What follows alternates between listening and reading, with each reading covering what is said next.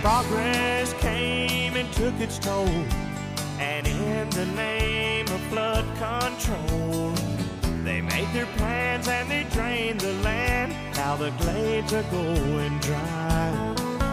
And the last time I walked in the swamp, I sat up on a cypress stump. I listened close and I heard the ghost of Osceola cry. So blow, blow, Seminole wind, blow like you're never gonna blow again. I'm calling to you like a long lost friend, but I know who you are. And blow, blow from the Okeechobee all the way up to Micanopy. Blow across the home of the Seminoles, the alligators and the gulls.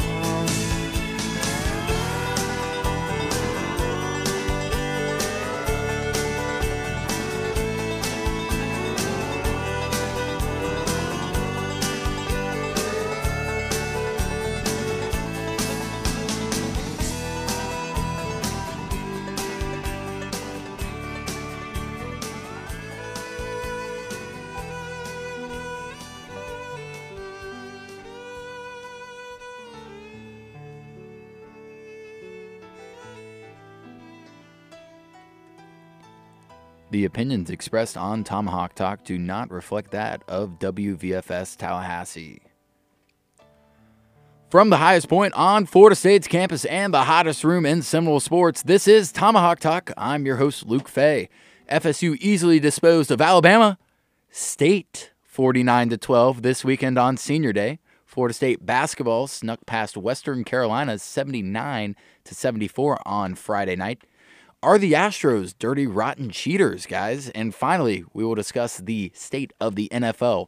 What happened with Colin Kaepernick's tryout this past weekend? And is Lamar Jackson the favorite for the MVP of the NFL? We've got a lot to discuss. You can always call into the show at 850-644-1837. Tomahawk Talk starts now, Gary. And it was senior day for me, my second senior day this past weekend against Alabama State. It was senior day for the Florida State Seminoles as well. A couple of guys, Dontavius Jackson comes to mind, Gabe Neighbors. Gary, you got one more year to go. What are you looking forward to? Just more football and just more FSU sports. I love this campus. I love watching Florida State play. And it's kind of hitting me now that, shoot, it's only one more year. That's weird to think about. Why'd you have to bring that up? Hey.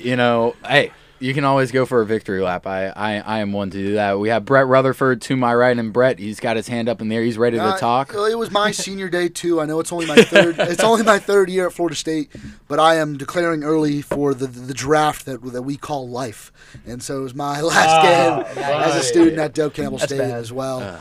And it was fun. I know it's hard to get kind of pumped up for an opponent like Alabama State, but just a good day of watching football with my friends and watching the Noles win big. What do your parents think of you declaring for life early? Oh, it was they're my agents in life so far, and so they were kind of the ones that pushed me to make this decision. It was in the best interest of me. I guess money was involved, like with many other prospects. Always is. Luke Hazen over to my left. Luke, it was a good weekend for the Florida Gators. They've dispatched of the Mizzou Tigers. And they've had struggles against Mizzou in recent years. Is this a big win for the program going forward against Florida State? Is going to be their next opponent in a couple weeks. Yeah, looking forward to that game down in Gainesville.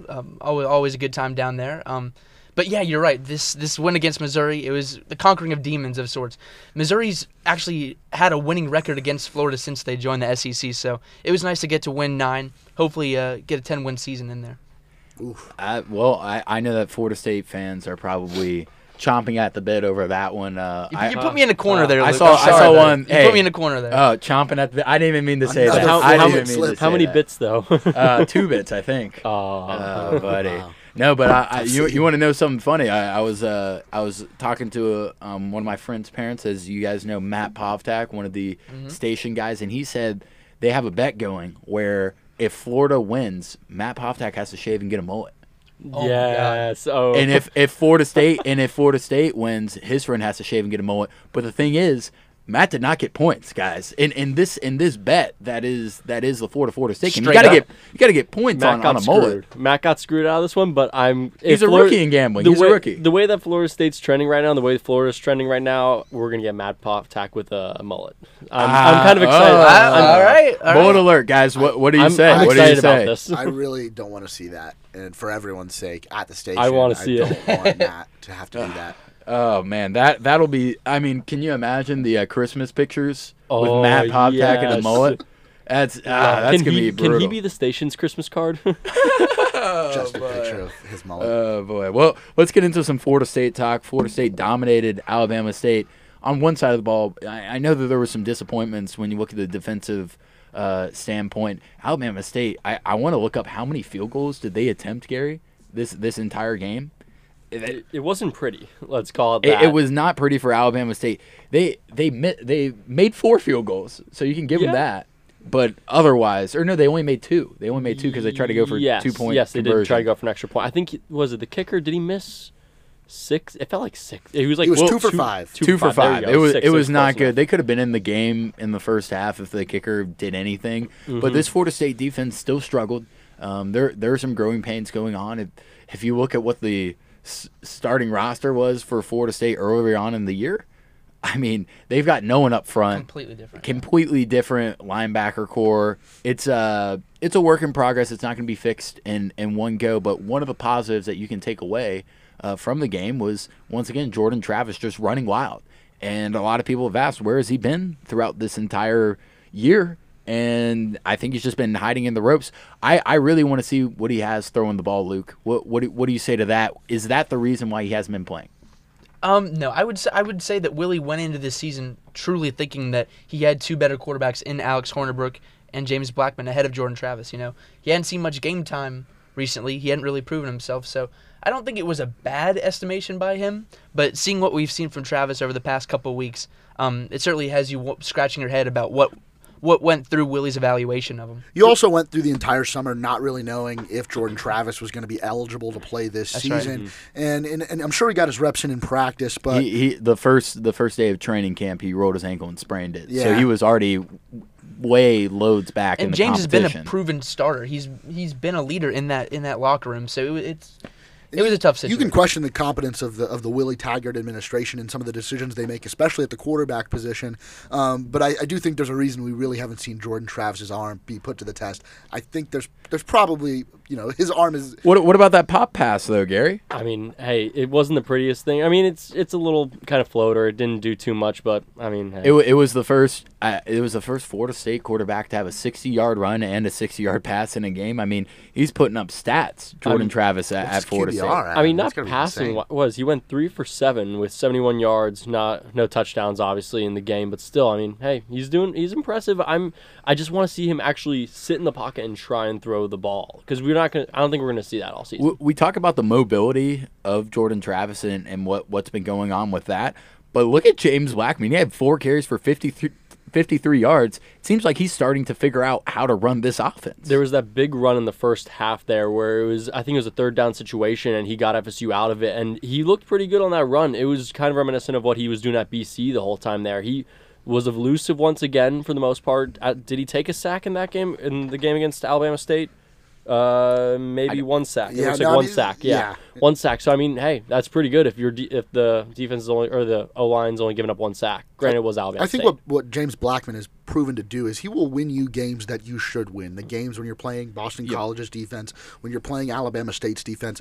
The one big question mark we've had about James Blackman really his entire career at Florida State is, can he go and win you a game that you're not supposed to win against a defense that you're not really able to block, that's got a really good secondary? Can he make those throws? Yeah. Can he step up in those big situations? And he hasn't been able to so far, and I don't know how much longer his Florida State career is going to last, but it's something we're still not sure. Dare I say, a upcoming Florida game against a team that is kind of underwhelmed over the last couple of weeks. This Florida team looks ripe for the picking. If you could point to any point in the season other than the first game against Miami, which seems to be more of a fluky type of game. Week 0, that happens. Yeah, but Florida is gettable. I don't know if James Blackman will be the guy. He went in there and won it in 2017, so there is that. But he was going up against a freshman in Felipe Franks who Completely different. didn't really know. Yeah. Is there program. any chance that we see Jordan Travis possibly start against the Gators? I don't No? think he starts. And We'll talk about that next week as well. Yeah, we got a lot more time to think over this one, but I'm just throwing it out there early. We got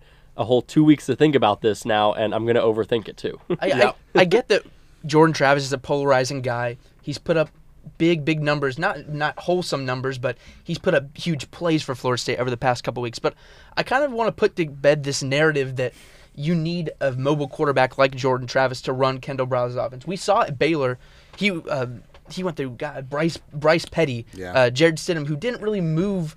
He wasn't a mobile quarterback. I know Gus Malzahn had him moving around a bunch, but it takes a cerebral quarterback to run his offense. And we haven't seen Jordan Travis had to go through progressions, have to go through all these different reads at the line. So we'll see. I really want to hold off on Jordan Travis for now. They're kind of in the similar role with Kyle Trask is starting over at Florida, and people are calling for Emory Jones, who is the backup quarterback for Florida. And Emory has shown that he has a fairly capable arm, but they use him in mostly running situations.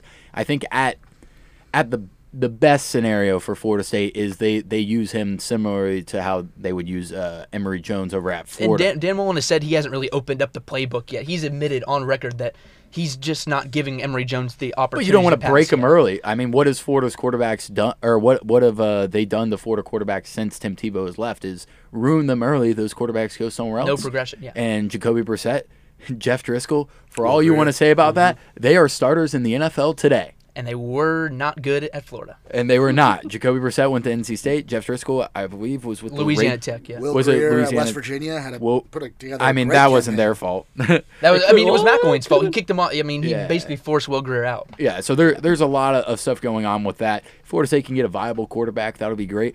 One of the big worries that we are seeing right now with this Florida State team is, depending on the hire, how much longer they're going to wait, who they hire, can they keep this recruiting class that is coming in? Well, and that's even a bigger question today as we learned that recruiting coordinator David Kelly's no longer with the staff. I'm not sure many people thought he would stick with the staff whenever the new hire was made, but he was kind of important in keeping together this recruiting class that we know there's going to be changes. We know there's going to be decommits. There already have been a couple.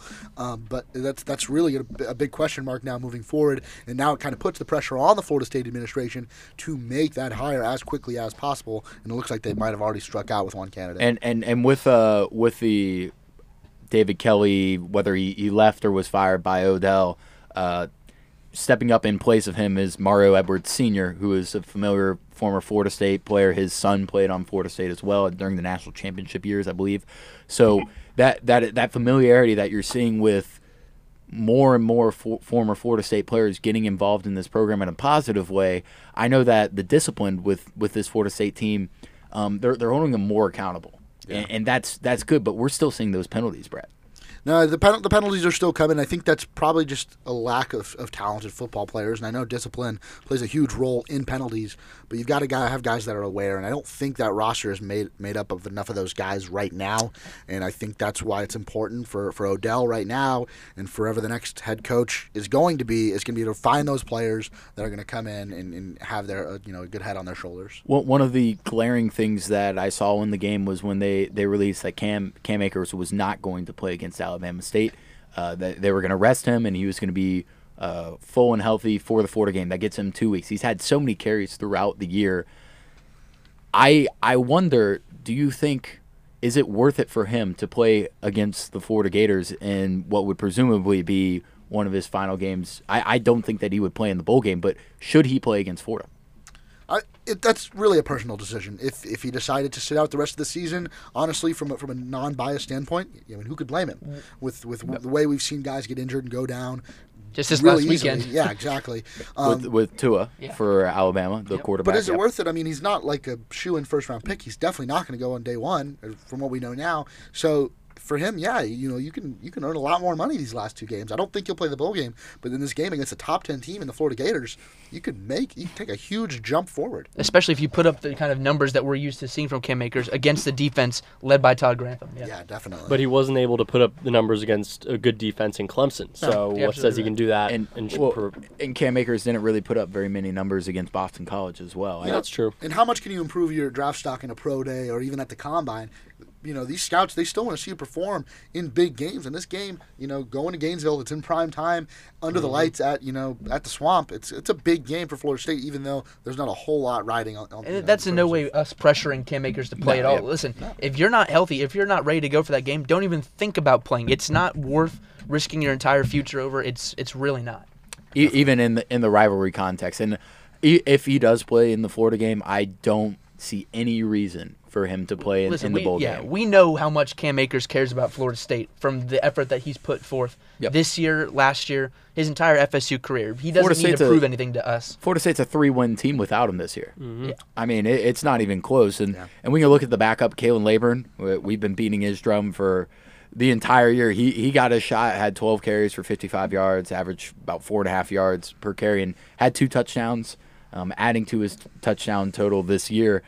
It wasn't very flashy from him, but he did get his shot, Gary. Yeah, I expected a little bit more once I saw that Akers was going to be out. I thought Kalen was going to have a great day. I was at least expecting 100 yards. So, I mean, kind of disappointed, but, I mean, he did have 2 TDs. So what I do want to know is, where is Anthony Grant? Where has he been? There's nothing released. I don't know if he is a part of the team, but Florida State only has 2 running backs really on their roster. They're playing in a walk-on in Deontay Sheffield. I don't know if he earned his scholarship, but he's been a walk-on at Florida State throughout his years. That's not a good viable option to have as a football team, and maybe that's why you've seen Jordan Travis come out, is because Cam Akers is becoming a little bit banged up, and Kalen Laburn can't carry that entire load. Yeah. I mean, if nothing else, these last 2 games against Alabama State and potentially against Florida, these 2 games are kind of going to rescue Kalen Laburn from that transfer portal. I know we've been talking about it all year, whether or not the lack of reps might persuade him to go into that portal or not. But if he can prove that he is the number 1 guy heading into next year for Florida State, I think that'd be a huge positive. So even if Cam Akers doesn't play, you could take out a positive from that running back group. You could say it was kind of an audition, but still, I don't know if it really helps him that much, because he got that playing time because of Akers just not being there, and it was just Alabama State. And then once Akers is back, possibly for Florida, it's just going to go back to the way it was before. So, well, Florida State also lost the commitment of Jalen Knight, one of the top running backs in the country, from Deerfield, one of the top Still recruits in flux Florida right now, State's class. So that might also be an incentive for Laburn to stick around one more year, see who the new coach is going to be, see if it's going to be a fit for him and what he wants to do with his football career, and if he can make something happen here at Florida State. We're going to know a lot more about these guys and where they're going, if they want to leave, like Blackman, possibly Akers, even Laburn, once we get this new head coach. Blackman would be going on his third full-time head coach with Odell, being in an interim for an extended period of time. So that might not be something he wants to stick around for. No, it's tough to go through that. This year almost goes to a T what happened in 2017 when Jimbo left, and you're most likely going to a bowl game that is meaningless. But one thing that happened in that 2017 bowl game was the younger guys stepping up. If I recall, DJ Matthews got a lot of playing time in that 2017 game. We're going to see some people who were under the redshirt rule probably play in these next 2 games and get some action. Now we'll also see players who did play a couple because of the redshirt rule not play at all. Darius Washington is out for the rest of the season. He's going to redshirt. He played 4 games this year, the offensive tackle for Florida State. So we've already seen that happen. Now he had surgery, whether he could play through it or not, but you have to see which guys can play, because this is not only an audition for one of the more veteran players in Kalen Laburn, but is an audition for the freshmen and the sophomores who are trying to see, do they belong on this team? And the one reason I think it might be different this season in the upcoming bowl game is in 2017 they played Southern Miss at the Independence Bowl in Shreveport, Louisiana. there's some bigger bowl games that Florida State might be able to play in this year, including the Gator Bowl over in Jacksonville, where they might come up against some of the bigger names in college football. I've seen Tennessee thrown around. I've even seen Texas A&M thrown around. I saw Michigan State being thrown around, which Michigan State would be a disaster given that they always have a solid defense. They haven't been that good this year, but I get where you're coming from. But I'm saying just on the looks, that game is not going to be pretty. But not only in terms of the team morale, how much playing in that game, or let alone winning that game, could do for the program and the players that are on this team already.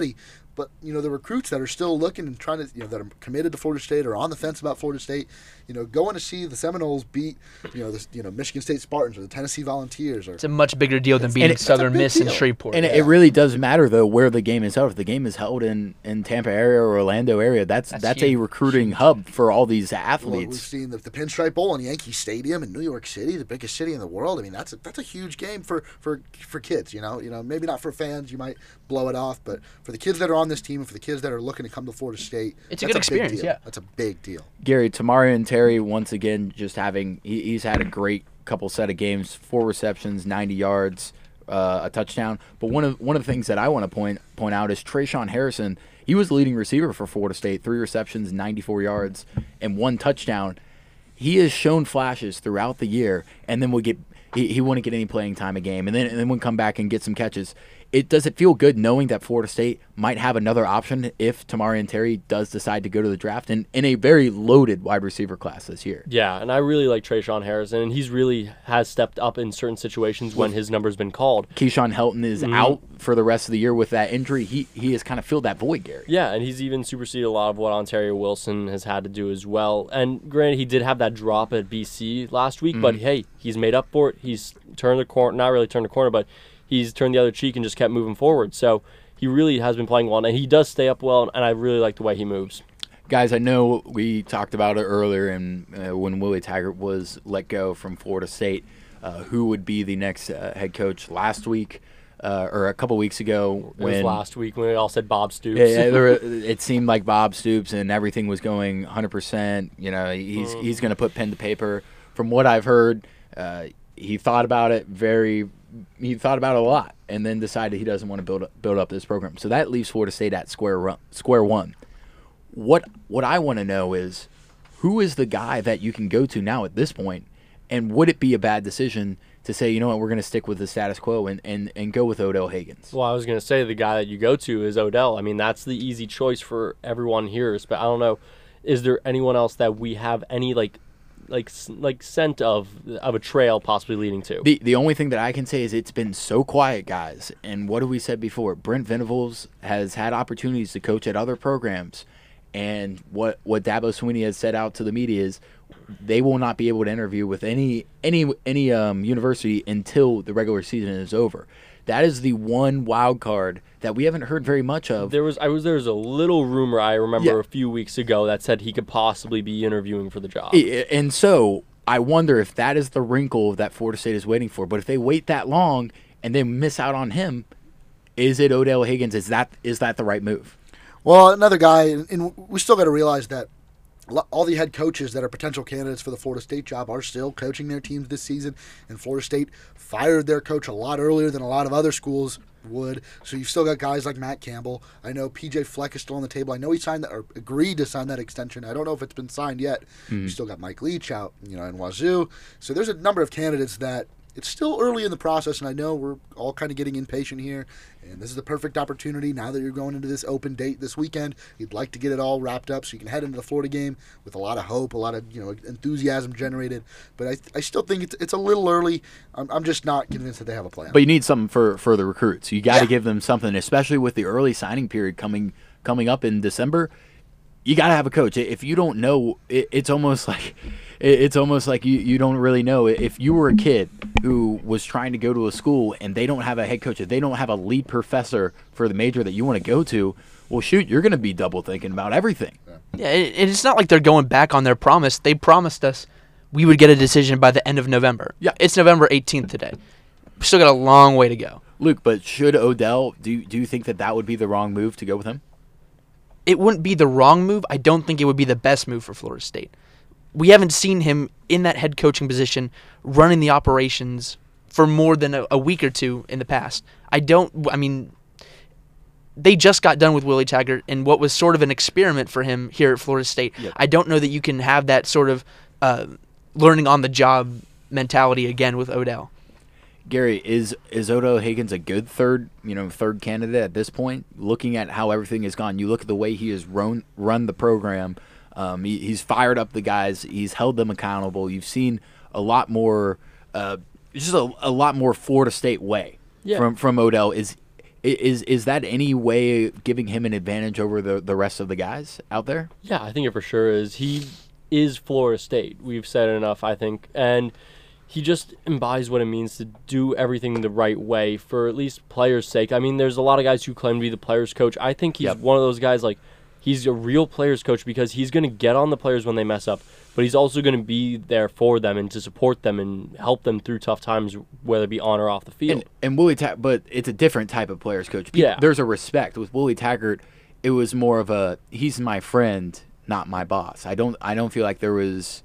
Kind of like what Hugh Jackson was trying to do. I don't know if you watched the Hard Knocks, and it kind of felt like that. And I know it's probably the thing Florida State fans do not want to hear.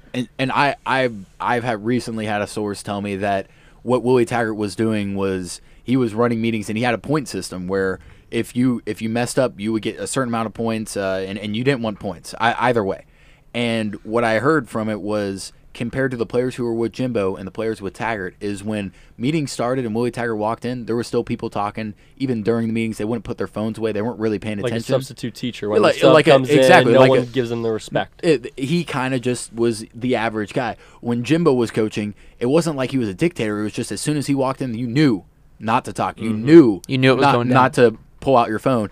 And I believe that Odell is seeing some of the similarities with what Jimbo Fisher did and trying to take that, but still have that type of family atmosphere that Willie Taggart tried to instill. It's just what Willie Taggart tried to do did not work out. I mean, you can't – if that's the discipline of the players where they're still on their phones during meetings, you cannot have that. No, that's unacceptable. But even with the way he deals with the media, I kind of like too – it feels like Belichick in a way where he's playing everything close to the chest. He's not telling you anything. Like when he first, you got to earn that respect. No, yeah, well, and Odell has earned that respect. Yeah. He's been here for Exactly. he's been here for 25 years or so.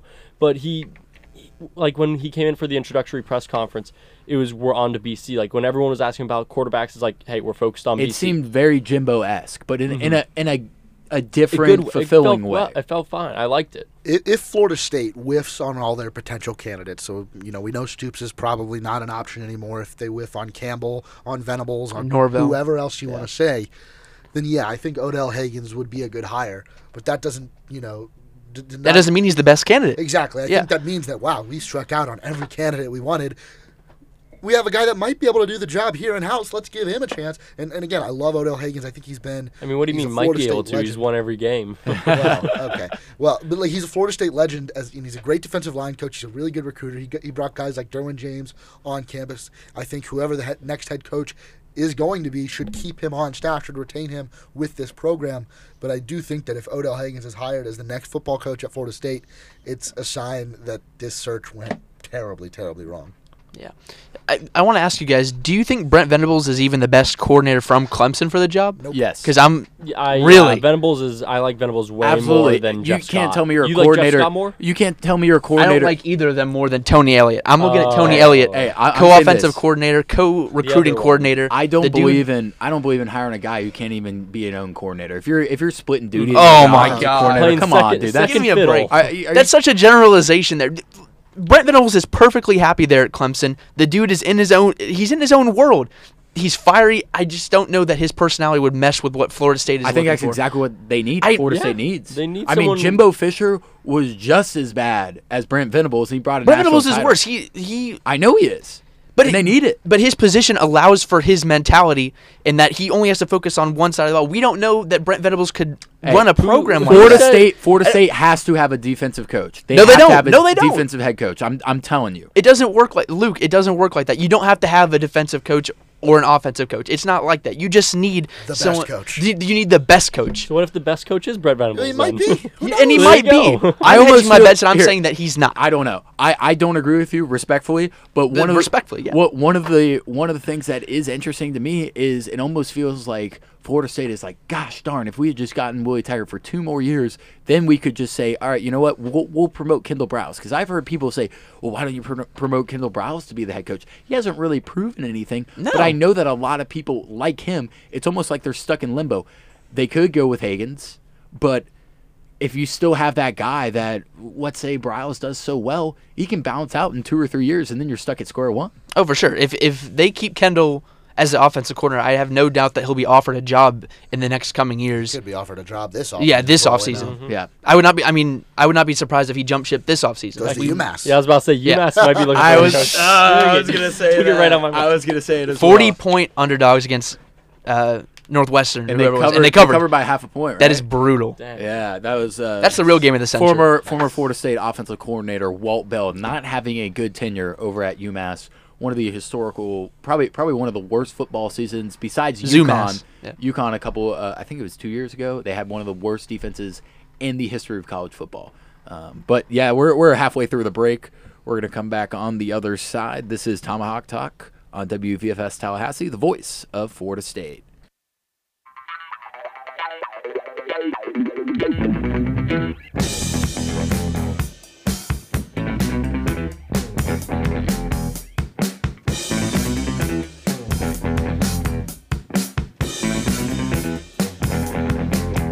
If you like the way you're feeling tonight, then just keep dancing. There's a tension in the air tonight, but it's only the moment. It's the same one's always there, just when you pay attention. Yeah, there's a tension in the air tonight, and it ain't imaginary. It's the same one's always there, yeah, but only just barely. And it builds and it builds and it builds, and there's no telling where.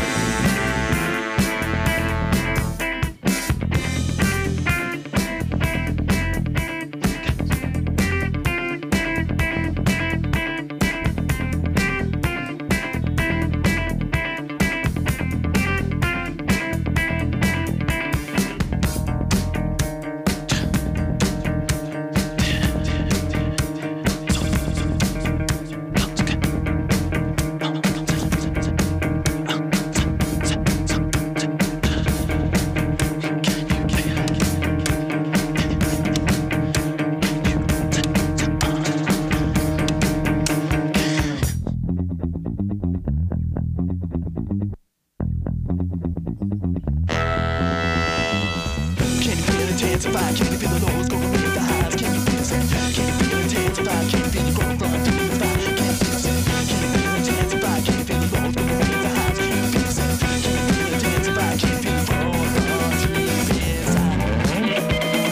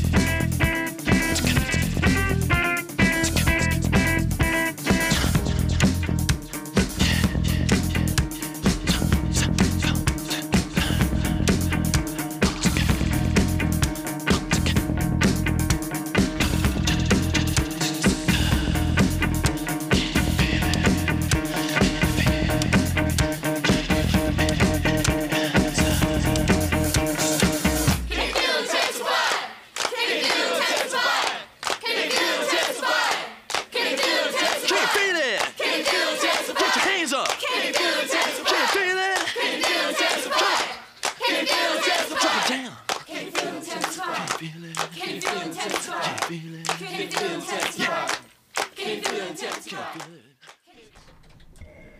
All right, we're back. We just got done talking about Florida State football, who I know that every single person in Tallahassee is speculating who would be the next head coach for Florida State. I just want to throw out, we can put it on record. I'm gonna re-throw out my top 3 and in a particular order. And Brent Venables number 1, Matt Campbell out of Iowa State number 2, and Odell Higgins if we strike out on the previous. In any 2. particular order, but number 1 is Brent Venables. No, I didn't say Very I said- adamant about I said that. in a particular Okay, order. I thought you said anyway you want to No, order. no. You got to listen. That's part of. That's Is there a part of- huge gap between 1 and the rest? No, not necessarily. I think there's a huge gap between 2 and 3. Oh. That's more of a settle, and I think everyone else is. It's sad to say, but it is a settle given he has no head coaching experience. Yeah. Also, just one more quick thing about the Odell Higgins thing. We just watched Ed Orgeron with the meteoric rise through college football. We've seen him struggle at some of these other stops along the way, but he finally gets to LSU. He struggles there to start, but they just go to Tuscaloosa and beat Alabama. I think a lot of Florida State fans are seeing that and how that's playing out in Baton Rouge and thinking, hey, why don't we have some of that here in Tallahassee? That's I think why I'm. kind of That's part why of I'm it. riding Ed high Orgeron on had, Odell like- at the moment. Ed Orgeron had like 50 games in head coaching Yeah. experience It's running and- the program. and he- And Odell's had 4. Yeah. Yeah. There's plenty to say about that, and so we'll switch gears here. We're gonna and- keep talking about it Yeah. until we get an Yeah, answer. we need answers, Coburn. Not tonight, though. Yeah, not tonight at all. And I'll go back to what did David Coburn say to Gary and I? Well, not to Gary and I, but right next to us Well- at the Boston College game. He said, "Well, the fans were chanting Why not hire Odell? Bob Stoops," and then he said, "How about Odell?" Yeah. So Yeah, he how said. about He said Odell? what? guys? He said what about Odell? So, I know that in their camp they feel pretty comfortable about him. It just depends what happens, and we'll look forward to putting out those breaking news reports. Maybe we'll have a breaking news podcast, just like we had a breaking one for Willie Taggart. Now let's move on. Like I said, Florida State basketball, they're starting to get their season rolling. More non-conference opponents, and Western Carolina, whether you know that the school existed or not, was a formidable foe against Florida State Friday night, right before Florida State played at home on Saturday for football. Florida State basketball survived a scare. They were down at half, Gary, ended up coming back in the second half, winning 79-74. This is a wake-up call for this Florida State basketball team, and my biggest takeaway from this is, for a number of years, Florida State's bench has been just great. One of the best benches in college football. They're not deep this year, and that is going to be a problem. They're playing about a 7-man rotation, Gary. It's certainly exposed that one flaw in their system right now, and it's just a sheer lack of depth. I mean, Anthony Polite is getting 24 minutes against Western Carolina, and he only had 3 points. You can't do that. You He's- can't put It was up a really 3 nice 3 that he points.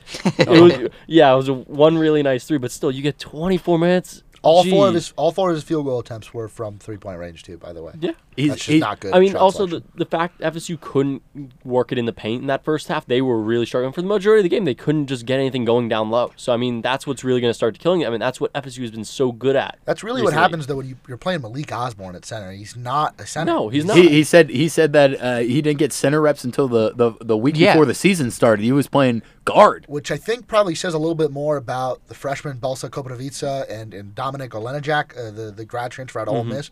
I think that's probably Leonard Hamilton saying, yeah, I don't know if we have as good of players in these two guys as I thought we did. Let's try Malik Osborne out. And it's just, so far, defensively, it's not working. No, you just get bodied in the paint because Yeah. he's not a bigger guy. He's not the biggest center in the world. No, he's not a there by center. necessity. I think they're trying to play him like a Draymond Green type of guy where he has those skills, but it's not.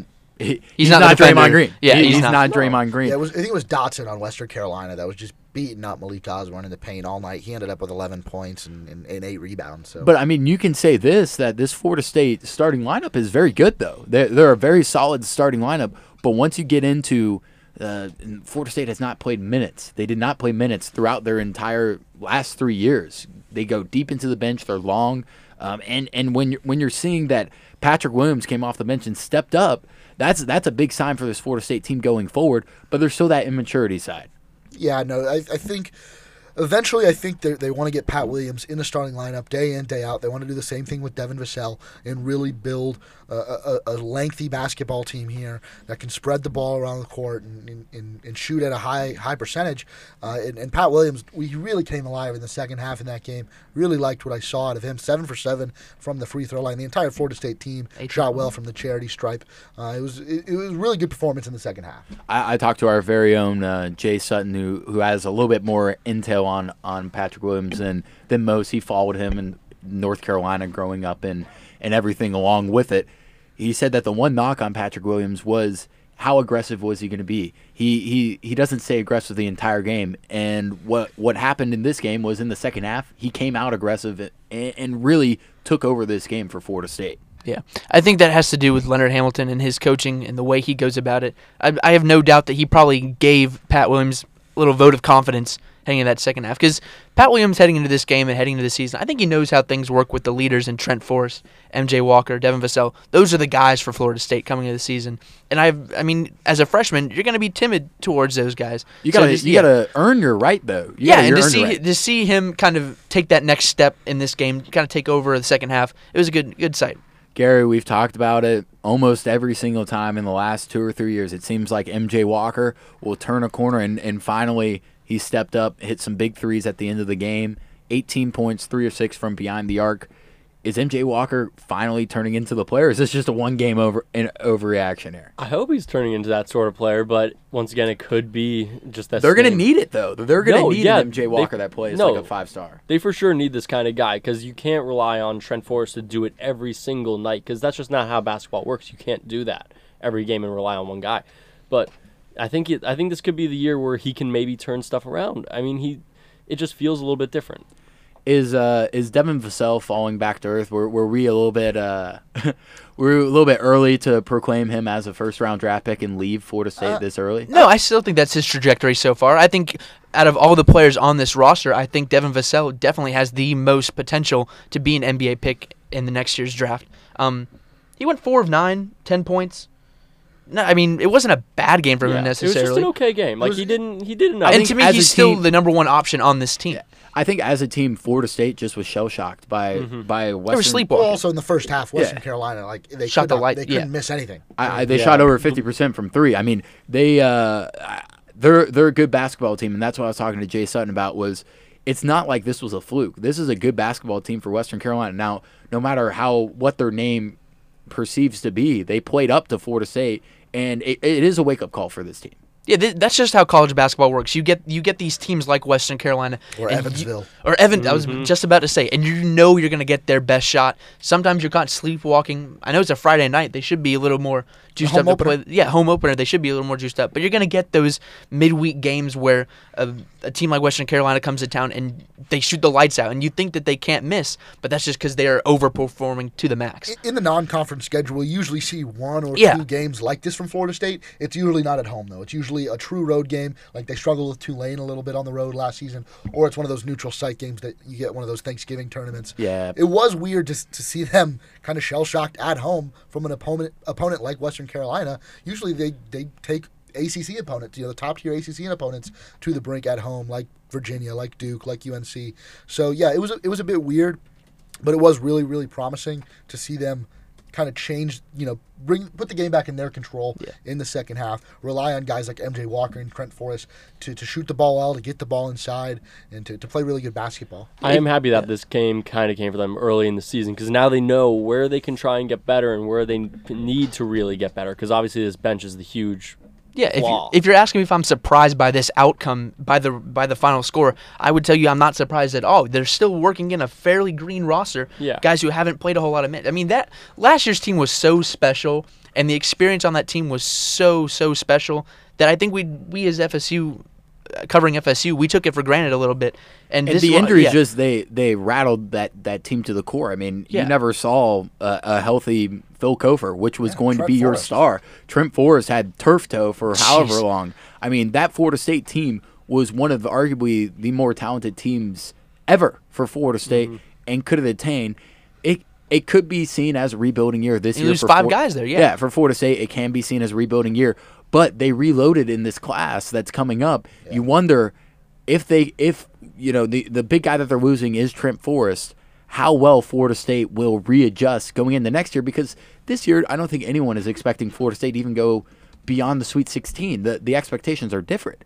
But that's okay. This is supposed to be. Okay, yeah. We're not Kentucky. Florida State is not Kentucky. Florida State is not Kentucky. Okay, I can tell you Florida that. State did not lose to Evansville, yes, but they're not the Blue Bloods that have Final Four expectations every single season, and that's why this is fine that they're not expected to make the Final Four or the Elite Eight, Sweet 16. The expectations have gone up. I think every year, last decade, Florida State fans kind of, hey, if we make culture the tournament, shifted, that'll yeah. be nice. Exactly. But now they're winning at a high level. They're recruiting at a high level. They're playing really good basketball throughout the 2010s. And let's not forget they've had a really tough schedule to start the season. You start the season with a true road conference game, which are always tough in the ACC. Then you go on the road and play what we thought was a top 10 Florida Gators team. You get a big win there, and then you come back home. You have a really hyped up home opener against a really good team out of the Southern Conference. This week, I expect them to kind of gather themselves. They had that scare in this game against Western Carolina. They've got Chattanooga coming to town on Wednesday. I think this is a chance for them to really kind of get their feet on the ground and continue that good basketball. And even with this win against Western Carolina and the win against Florida State still remains outside of the top 25. They finished. I think they were the last team to. Last team last team out. This early in the season, I really try not to pay attention that much to the preseason rankings and the rankings within the first couple. Are you weeks. saying that now just because Florida got dropped out of the top 25? It sounds like you're like, we don't need them. They went from the 6th ranked on the record to unranked in the matter of 2 weeks. But we could do a whole podcast. Yeah. I could just. I want to pose this question to you guys. I feel like Leonard Hamilton did not have very much pressure on him in the early part of his tenure in the early 2010s and whatnot. Michael Snare, they won the ACC title and beat Duke, and that was a very good program win and program builder for Leonard Hamilton going forward. But Florida State football overshadowed all of the athletics going throughout that whole term and really into when Leonard Hamilton started to get better. My question to you guys is, do you think that we have higher expectations for this Florida State basketball team and a hyper focus on Leonard Hamilton because they've done very well, but also the football program is so hard to root for because they're so bad? Yeah, I think this is definitely a beacon of hope for Florida State fans over the past couple of years. Three straight entrances into the tournament. I think by default, you have to shift your expectations a little bit towards this program, especially with the way they're recruiting. And I think that's perfectly fine. And that's why around campus you hear everyone just say, "Oh, Florida State's a basketball school now. Yeah. We're no longer a football school. We're basketball." And it's weird to hear that, and I don't know if I'm still ready to accept that. And I don't think it is. I don't think Florida State is. Here's the thing, dude. People forget when I was a freshman coming to Florida State, it was a prove-it year for Leonard Hamilton, and he got extended one more year. And I remember people asking, Ham recruits well, but he's just not a good coach. And they were asking for him to get fired going in, and he had that prove-it year 3 years ago and ended up moving up the level. And he has etched himself into Florida State lore. Yeah. But you look at where this football program has gone for Florida State, how it's transitioned. There is the fandom, the hyper focus is now on this basketball team to where the expectations are going to be you cannot meet those expectations, Brett. Well, no, not year after year, but that's college basketball. When you've got to win 6 straight games at the end of the season to host, to hoist the national championship and to cut down those nets, that's impossible for any team, even the blue bloods of college basketball, to meet year after year. What I think Florida State fans want to see now is consistently making it into the tournament and almost every year making it to the second weekend. Yeah, I was about to say, make it at least to that second weekend or second round. Don't lose round one. That's it, I think. Florida State has a tournament streak going, guys. Yeah. Which is unheard of before. They're also finishing in the top half of the ACC, and now that's going to be a little more difficult this year with the extended schedule. The ACC goes from 18 to 20 games. They're already 0-1 in the conference with that loss at Pitt. And I think what Florida State fans should really focus on is less on what happens in the tournament, because as we know, anything can happen. But can Florida State consistently finish above 500 in the ACC? Can they finish at the top half of those standings? Can they get into the conversation with the Dukes, the Louisvilles, the North Carolinas, et cetera, et cetera? Yeah, from looking at this Florida State team over the years and my experience covering the Florida teams, I look way more at how they perform in the conference schedule than at the end of the year in the tournament. Definitely. Well, guys, I think we covered that pretty well. We're going to rapid fire to our final couple of topics, which is the Astros and what's gone on with them, along with oh boy, yeah, okay. Well, we'll get into that right now. If you guys didn't know, I didn't know we were talking about this. Stay back. You were throwing us a curveball here.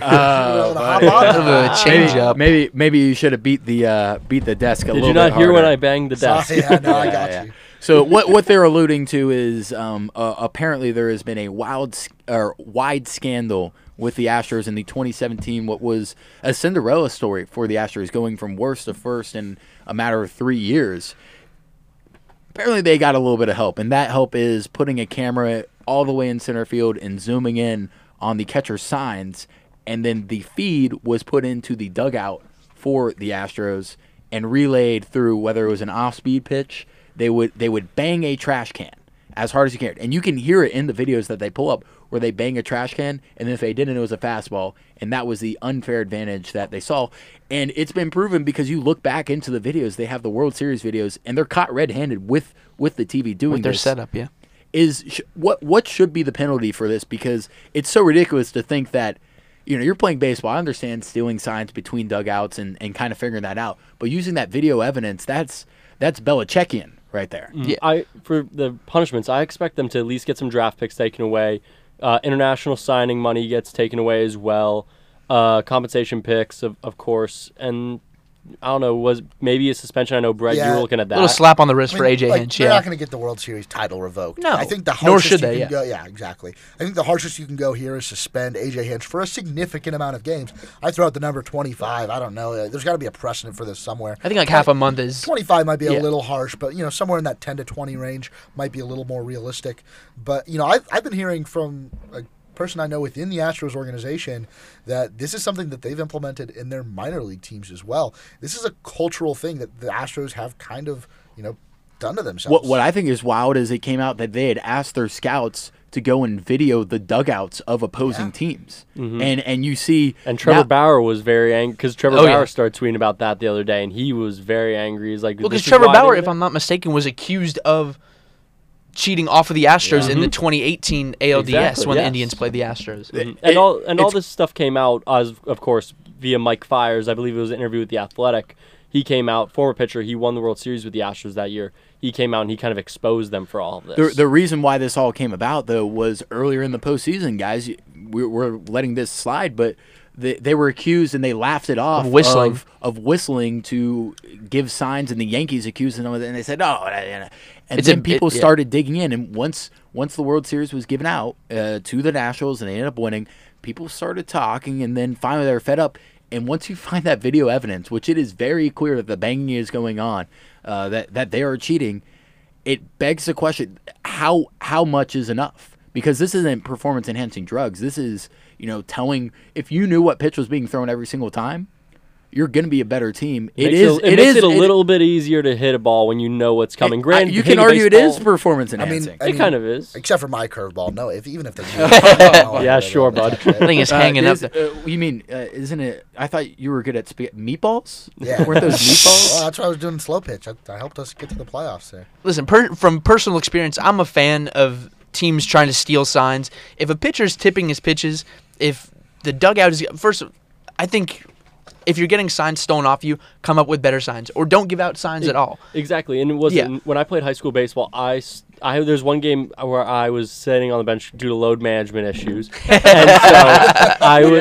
not a DMP. No, coaches. It was just Healthy load management. scratch? We were playing this team from Ohio that came down on a spring break trip, and their coach was giving very obvious signs for what was a steal or whatever. So Go I ahead and started take 'em. seeing- That's their Yeah, fault. and I started yelling right before. I was like, "Hey, he's stealing right now! Watch But out!" this takes it to a whole new level because This is money on the line. People were getting Exactly. sent You're down. putting eyes where they should not be. No other player on the field could have looked at those signs. Think how Well, much maybe money not. Matt But you have to Bauer would've understand won. the oh my gosh! But you have to understand that these are people's jobs. Millions of dollars are on the line. If you get shelled against the Astros, you can get sitting down to And there were players sitting down again. because of it. The other argument I've heard is that, a bunch of teams are doing this. The Astros just got caught.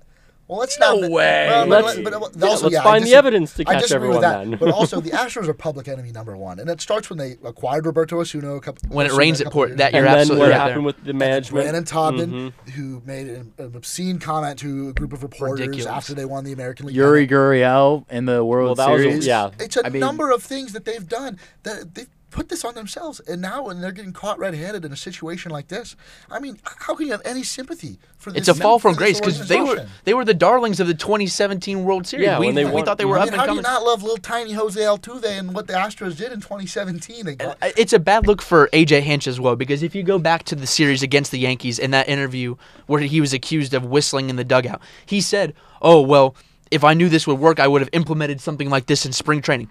Well, Well, obviously you did. you did 3 years ago. How bad of a look do you think this guy? How bad of a look do you think this is for baseball as a whole? No, I don't think it's a bad look for baseball. I think it kind of removes the Astros as like the kings of like the analytical approach to baseball, and it lets the Rays take that crown and sit on that throne. Which, no, by the still way, A's. I'm a I little salty. don't think there's no such thing as bad publicity. The one problem with the MLB is they aren't talked about in the winter. And this is something for us to talk about baseball because even during the World Series, we didn't have time to talk about baseball. And we're talking about the middle of November when Yeah. we could be talking about the NFL. I don't want to be talking about baseball for know. these Is this a reasons. ploy I don't by know. the commissioner of the MLB? My least favorite sports trope is when Bud something Selig. like clearly bad happens and then everyone goes, "Hey, but this might be good for the league. Who knows?" Like, put butts in yeah. seats. I don't think that's the case here. I think it's a really bad look. I think it's a disgrace to baseball, and I think it's something that Major League Baseball has to deal with and has to deal with quickly, towards the Houston Astros, so that once spring training rolls back around, we can move on. I'm just interested to see how Rob Manfred handles one of his first real big scandals. We've never seen this before. Yes. This is going to Yep. set a huge precedent for the league Because moving forward. we for obviously stuff like saw how this. Bud Selig dealt with the whole war on drugs in baseball, but I want to see how Manfred deals with his own first scandal. Just say no. Just some final words on this as a salty Rays fan. You go back to that game. Tyler Glasnow started Game 5. Exactly. He was allegedly tipping his pitches. I'm like, oh, come on, Tyler. Was he really tipping his pitches? Looking back Did at you it, hear a or trash was can? there 'Cause I something else didn't. afoot? Stop making You excuses. know, you go back. Yeah, don't make any excuses on that. And we'll I move know. on. What do you mean? We're here lambasting the Astros, and you talk about all the evidence they've had, and we're talking about Tyler. But you Glasnow, have who no. literally hit But you have everything. no Where's the evidence in that Where's game? the Where's the video evidence in this game? In this game. There's no video. Give me what are you video t- evidence. Brett and I will go back and watch All that. right, go for Go it. back I don't and watch want the game. to because it's a It's I it's better a not loss. hear but- you guys It adding does hurt. sound from your own trash cans that you're hitting. Yeah. All right. Well, we're about 4 minutes away from ending the show, and we'll get through the NFL. I just want to quickly we'll touch the Colin Kaepernick situation where he did get a private workout in about 3 days. They decided, all right, you're going to go and on Saturday hold your own workout. 24 teams were scheduled to show up. What ended up happening was they wanted him to sign a waiver that basically rescinded his rights from suing them ever again, which is not a player injury waiver. That they kind of tried to sneak that in, along with they refused to have media and refused to let Kaepernick's team videotape the action, which gives them credence to be able to manipulate what is put out. They could put out Control the narrative. and It's have shady. that. It is very shady, and so he moved it, and everything. It was just a clown show between everything that happened, and you go out and the videos came out, and I'm glad that we get to see the videos of what he did for all that has happened in 4 days, and then you move the tryout within 3 hours, I think. 3 hours of it something happening. Like that. He showed off that he did have an elite arm, that he should probably at least be a third string quarterback in the NFL, a second string He should get quarterback. an invite to camp somewhere. He should get an invite somewhere. There's no doubt he should be a second string at the But least. does this finally solidify the aspect that for real, Colin Kaepernick had a grievance and the NFL has just done nothing to it. He will never play in the NFL again, even no matter how well he showed out. That in is it. such a tough question because the more this goes on and the more things that get in the way, the harder it is to say that he will get a job in the NFL, much less a starting job in the NFL. I don't think that'll happen again. But I don't think anyone says that he necessarily deserves it, but he deserves an opportunity to at least be a backup. Are you kidding me? Yeah. Absolutely, yeah. He Jeff Driscoll is starting with the Detroit Lions. We're not here put up a to pretty good game against the we're Cowboys. not Come on here- now. We're not here to What could debate. Colin Kaepernick do? We're not here to debate whether or not Kaepernick is good enough to play in the Yeah. NFL. We haven't know seen he him is. play in 3 years. I mean- what the problem has to be with the NFL here. All four of us, as members of the media, we know how important that media transparency is. How much those workouts need to be made public. Those videos need to be made public. And the way the NFL had it set up, it really was a sham. It was supposed say- to be on a Tuesday. That's Yeah. when player tryouts Yeah, are. They're yeah. on Tuesdays, and it turned out to be on a Saturday. And when GMs can't go and go to games or they're traveling to go to other games, They're going to colleges to scout. Yeah. They offered him a Saturday tryout. They said, you have 2 hours to let us know. He's like, well, that's pretty quickly. Can we do it on a Tuesday? They said, nope. Can we do it next it or leave Saturday? it. Nope. Can I have my own media or can I have my own film crew? Nope. Can media be allowed in? Nope. It was a complete sham by the NFL to say, hey, look, we gave Colin Kaepernick an opportunity. It really was not an opportunity. Yeah, they really screwed on this one, I'd say. You can't just do all of what they did and just expect, oh, hey, we're going to make it out. We're the good guys now. Yeah, and I'm really disappointed in them saying, oh, well, Kaepernick isn't doing himself any favors by demanding this sort of stuff. The NFL has manipulated Yeah. every which way possible, and it's just did Kaepernick handle it the other best he player. could have? any other player Did he would not handle it the happen. best he could have? Probably not, but you can't blame him in this He didn't- situation. And I do want to get this out of the way real quick before we go. Is the NFL did handle a good situation, which happened this past Monday, so a week ago, when Myles Garrett, or was it Thursday? No, it was Thursday. Thursday night. It was Thursday night morning when Myles Garrett ripped off the helmet of Mason Rudolph, the quarterback for the Steelers, and bashed him on the head. They made a quick decision. They decided to suspend him indefinitely. He's out for the rest of the year and playoffs. That's something where you can at least go and say the NFL did something right. But just quickly, guys, when do you see Myles Garrett ever playing in the NFL again? Next when do you season. see it? Next Yeah, But next at what time? season, yeah. The first game of the year? Is he still First game. Yeah. Week 1. Yeah, week 1 he'll be He'll there. probably have 4 sacks. He's really good. Yeah, he's a very good player. Do you think he deserved the punishment? Yeah. Yeah, indefinite suspension rest of the year. That's perfectly fine. I expected that. I've had people say, "Oh, he deserves next year as well." It's like, no, it's 1 year. But for anyone who's saying, "Oh, this is unprecedented. We've never seen anything like that." Yes, we have. He's not going to go to We've seen jail. fights. Yes, we I don't have. think he'll go to jail. Yeah. No, whatnot. God, no. But last thing for our NFL talk. Give me your MVP. Right now, it's looking like Lamar Jackson. Are you guys up front with that? Russell Wilson. Lamar Jackson, baby. I have Lamar Jackson. Lamar. Russell is on a worse team, and he's put up better numbers than Lamar But Jackson. Lamar. Yeah, but Lamar is runs going against the better. haters, bro. Did you see that spin? You see Lamar beat that Oh the spin? my Pit- Lamar God. beat the. Oh, I know, but the Seahawks beat the Niners. Dang it! There goes that argument. Both are worthy candidates. Yeah, I will both leave are it at good. that. I'm fine with both of you guys. We got through a lot today. We'll see what happens.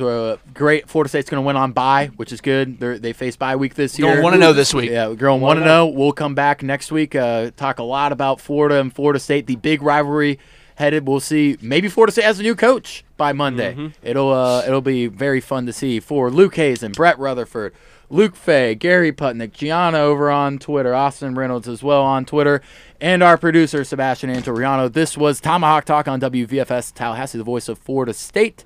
Up next is New Release.